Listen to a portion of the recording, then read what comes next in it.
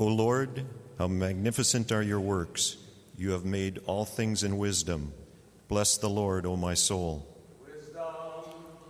The reading is from the Acts of the Apostles. Let us be attentive. In those days, those apostles who were scattered because of the persecution that arose after Stephen traveled as far as Phoenicia and Cyprus and Antioch, speaking the word to none except the Jews. But there were some of them, men of Cyprus and Cyrene, who on coming to Antioch spoke to the Greeks also, preaching the Lord Jesus. And the hand of the Lord was with them, and a great number that believed turned to the Lord. News of this came to the ears of the church in Jerusalem, and they sent Barnabas to Antioch. When he came and saw the grace of God, he was glad, and he exhorted them all to remain faithful to the Lord with steadfast purpose, for he was a good man, full of the Holy Spirit and of faith. And a large company was added to the Lord.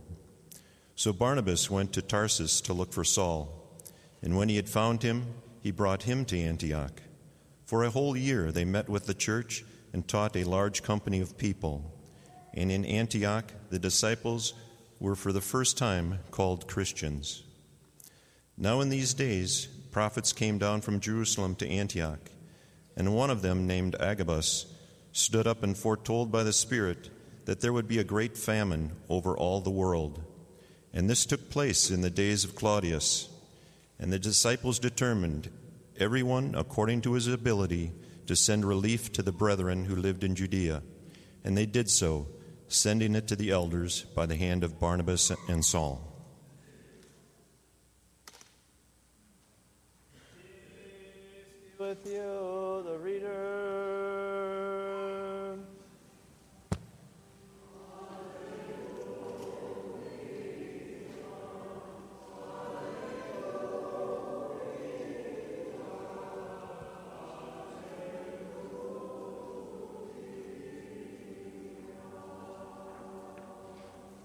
With our eyes, let us hear the Holy Gospel. Peace be with you all.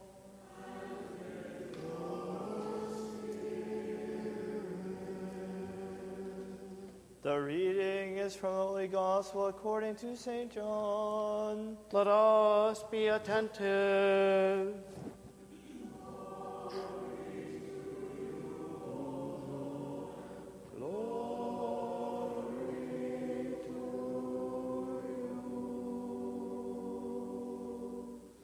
At that time, Jesus came to a city of Samaria called Sychar, near the field that Jacob gave to his son Joseph.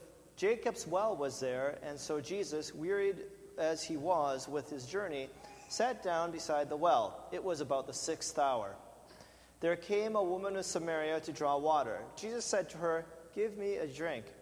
For his disciples had gone away into the city to buy food. The Samaritan woman said to him, "How is it that you, a Jew, ask a drink of me, a woman of Samaria? For Jews have no dealings with Samaritans." Jesus answered her, "If you knew the gift of God and who it is that is saying to you, 'Give me a drink,' you would have asked him, and he would have given you living water." The woman said to him, "Sir, you have nothing to draw with, and the well is deep. Where do you get that living water? Are you greater than our father Jacob, who gave us the well and drank from it himself, and his sons and his cattle?" Jesus said to her, "Everyone who drinks of this water will thirst again, but whoever drinks of the water that I shall give him will never thirst. The water that I shall give him will become in him a spring of water welling up to eternal life." The woman said to him, "Sir, give me this water that I may not thirst, nor come here to draw." Jesus said to her, "Go, call your husband and come here." The woman answered him, "I have no husband." Jesus said to her, "You are right in saying, 'I have no husband,' for you have had 5 husbands, and he whom you now have is not your husband. This you said truly." The woman said to him, "Sir, I perceive that you are a prophet. Our fathers worshipped on this mountain, and you say that Jerusalem is the place where men ought to worship." Jesus said to her, "Woman, believe me, the hour is coming when neither on this mountain nor in Jerusalem will you worship the Father. You worship what you do not know. We worship what we know, for salvation is from the Jews. But the hour is coming, and now is, when the true worshipers will worship the Father in spirit and truth. For such the Father seeks to worship him. God is spirit, and those who worship him must worship in spirit and truth." The woman said to him, "I know that the Messiah is coming, who is called Christ. When he comes, he will show us all things." Jesus said to her, "I who speak to you am he." Just then his disciples came. They marveled that he was talking with a woman, but none said, "What do you wish?" or "Why are you talking with her?" So the woman left her water jar and went away into the city and said to the people, "Come see a man who told me all that I ever did. Can this be the Christ?" They went out of the city and were coming to him. Meanwhile the disciples besought him, saying, "Rabbi, eat." But he said to them, "I have food to eat of which you do not know." So the disciples said to one another, "Has anyone brought him food?" Jesus said to them, "My food is to do the will of him who sent me and to accomplish his work. Do you not say, 'There are yet 4 months, then comes the harvest'? I tell you, lift up your eyes and see how the fields are already white for harvest. He who reaps receives wages and gathers fruit for eternal life. So the sower and the reaper may rejoice together. For here the saying holds true, one sows and another reaps. I sent you to reap that for which you did not labor. Others have labored, and you have entered into their labor." Many Samaritans from that city believed in him because of the woman's testimony. "He told me all that I ever did." So when the Samaritans came to him, they asked him to stay with them. And he stayed there 2 days. And many more believed because of his word. They said to the woman, "It is no longer because of your words that we believe, for we have heard ourselves. And we know that this is indeed Christ the Savior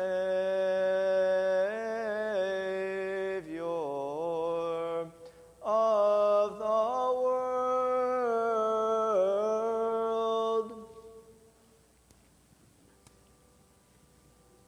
Glory to you, Lord. Glory to you.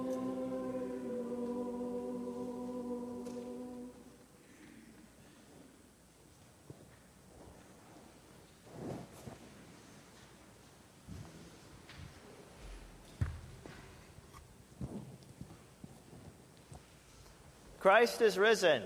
Truly is risen. Most of us have heard someone say at some time that this or that place is a God-forsaken place.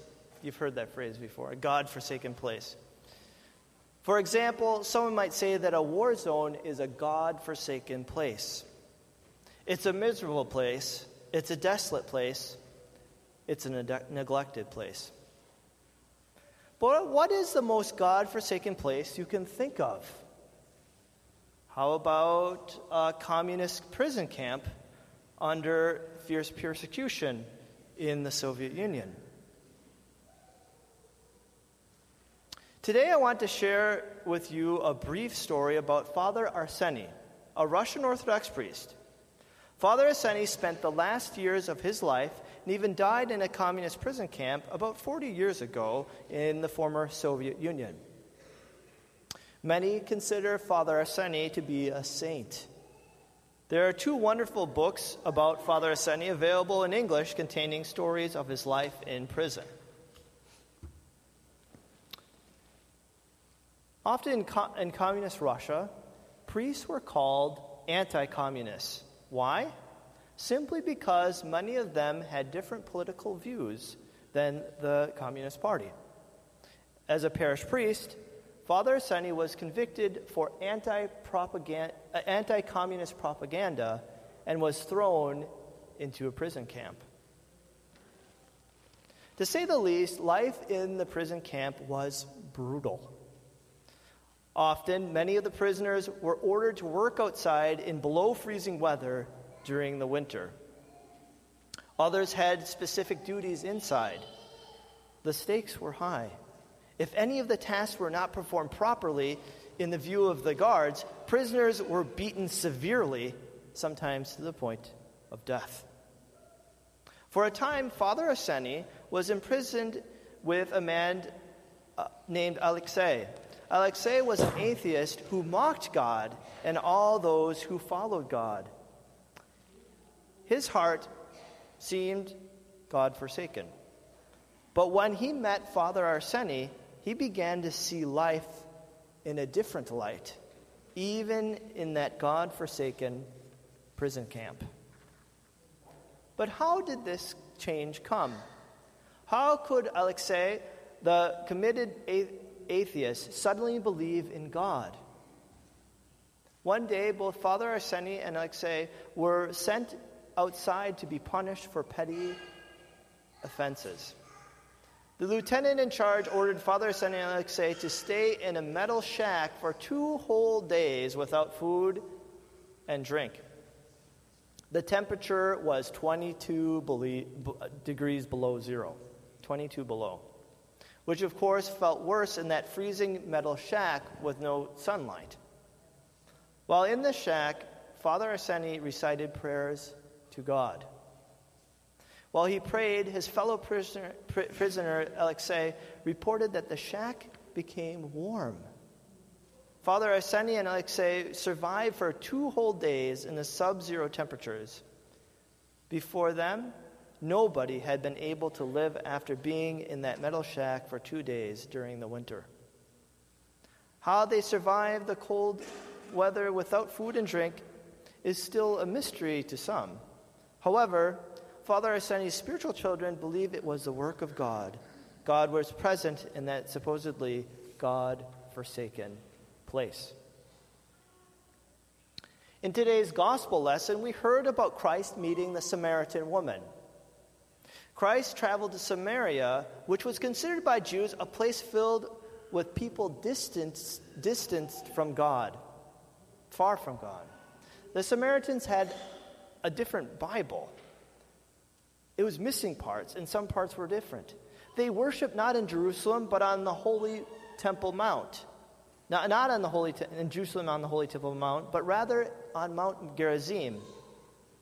Judeans and Samaritans hated each other so much that under the leadership of the high priest of the Jerusalem temple, the Jews destroyed the Samaritan temple on Mount Gerizim more than 150 years before. The hatred was great between Jews and Samaritans, yet Christ still went to Samaria to do God's work and spoke to the Samaritan woman.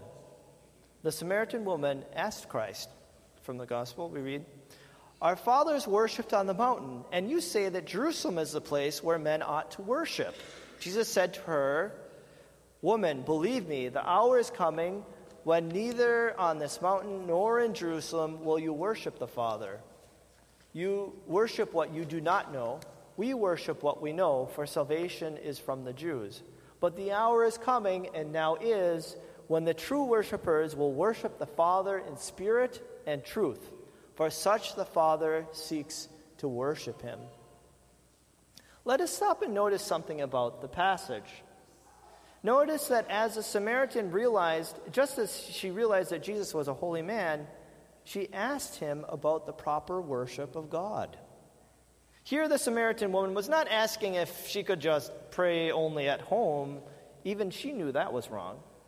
The Samaritan woman was concerned whether there was more than one place for communal and sacramental worship of God. Here, Jesus tells the Samaritan woman that God is present not just on the Temple Mount in Jerusalem. Jesus assures her that the formal worship of God is not limited to the Temple Mount. God's sanctity reaches even to supposedly the most God-forsaken reaches of the earth. In other words, the true worshipers of God, the church, will gather to worship God throughout the world and worship in spirit and in truth, even in supposedly God-forsaken places outside of Jerusalem. If we realize that God can act everywhere and we can encounter God anywhere, we will seek God even in the so-called most God-forsaken circumstances, as Father Arseni did. God is present here at St. Mary's. We send up our prayers together because we know that God is with us when we gather together in the name of the Lord. God is present here at St. Mary's where we worship together in spirit and in truth. Many of us, thank God, will never physically experience as miserable a place as that freezing cold shack in the prison camp where many prisoners shivered and starved. But all of us will experience sadness in our lives and loneliness or even despair. This is when we remember the words of our Lord to his disciples before his betrayal. Lo, I am with you always, even to the close of the age. God is with us, and wherever we are, we can turn to him in prayer. He is with us then. But in order for our worship to be in spirit and in truth, we must allow God to work in the temple of our own hearts. After all, that is how, even in the prison camp, Father Arseni and Alexei had a remarkable religious experience. May the Lord God help us to realize that despite whatever external circumstances we have, that our hearts ought to reach for God at all times, no matter where we may be. Let us remember, no place or person on earth is God-forsaken. God listens to us. God cares for us. God hears our prayers. Let us then worship in spirit and truth, whatever our external circumstances may be. Amen. Amen.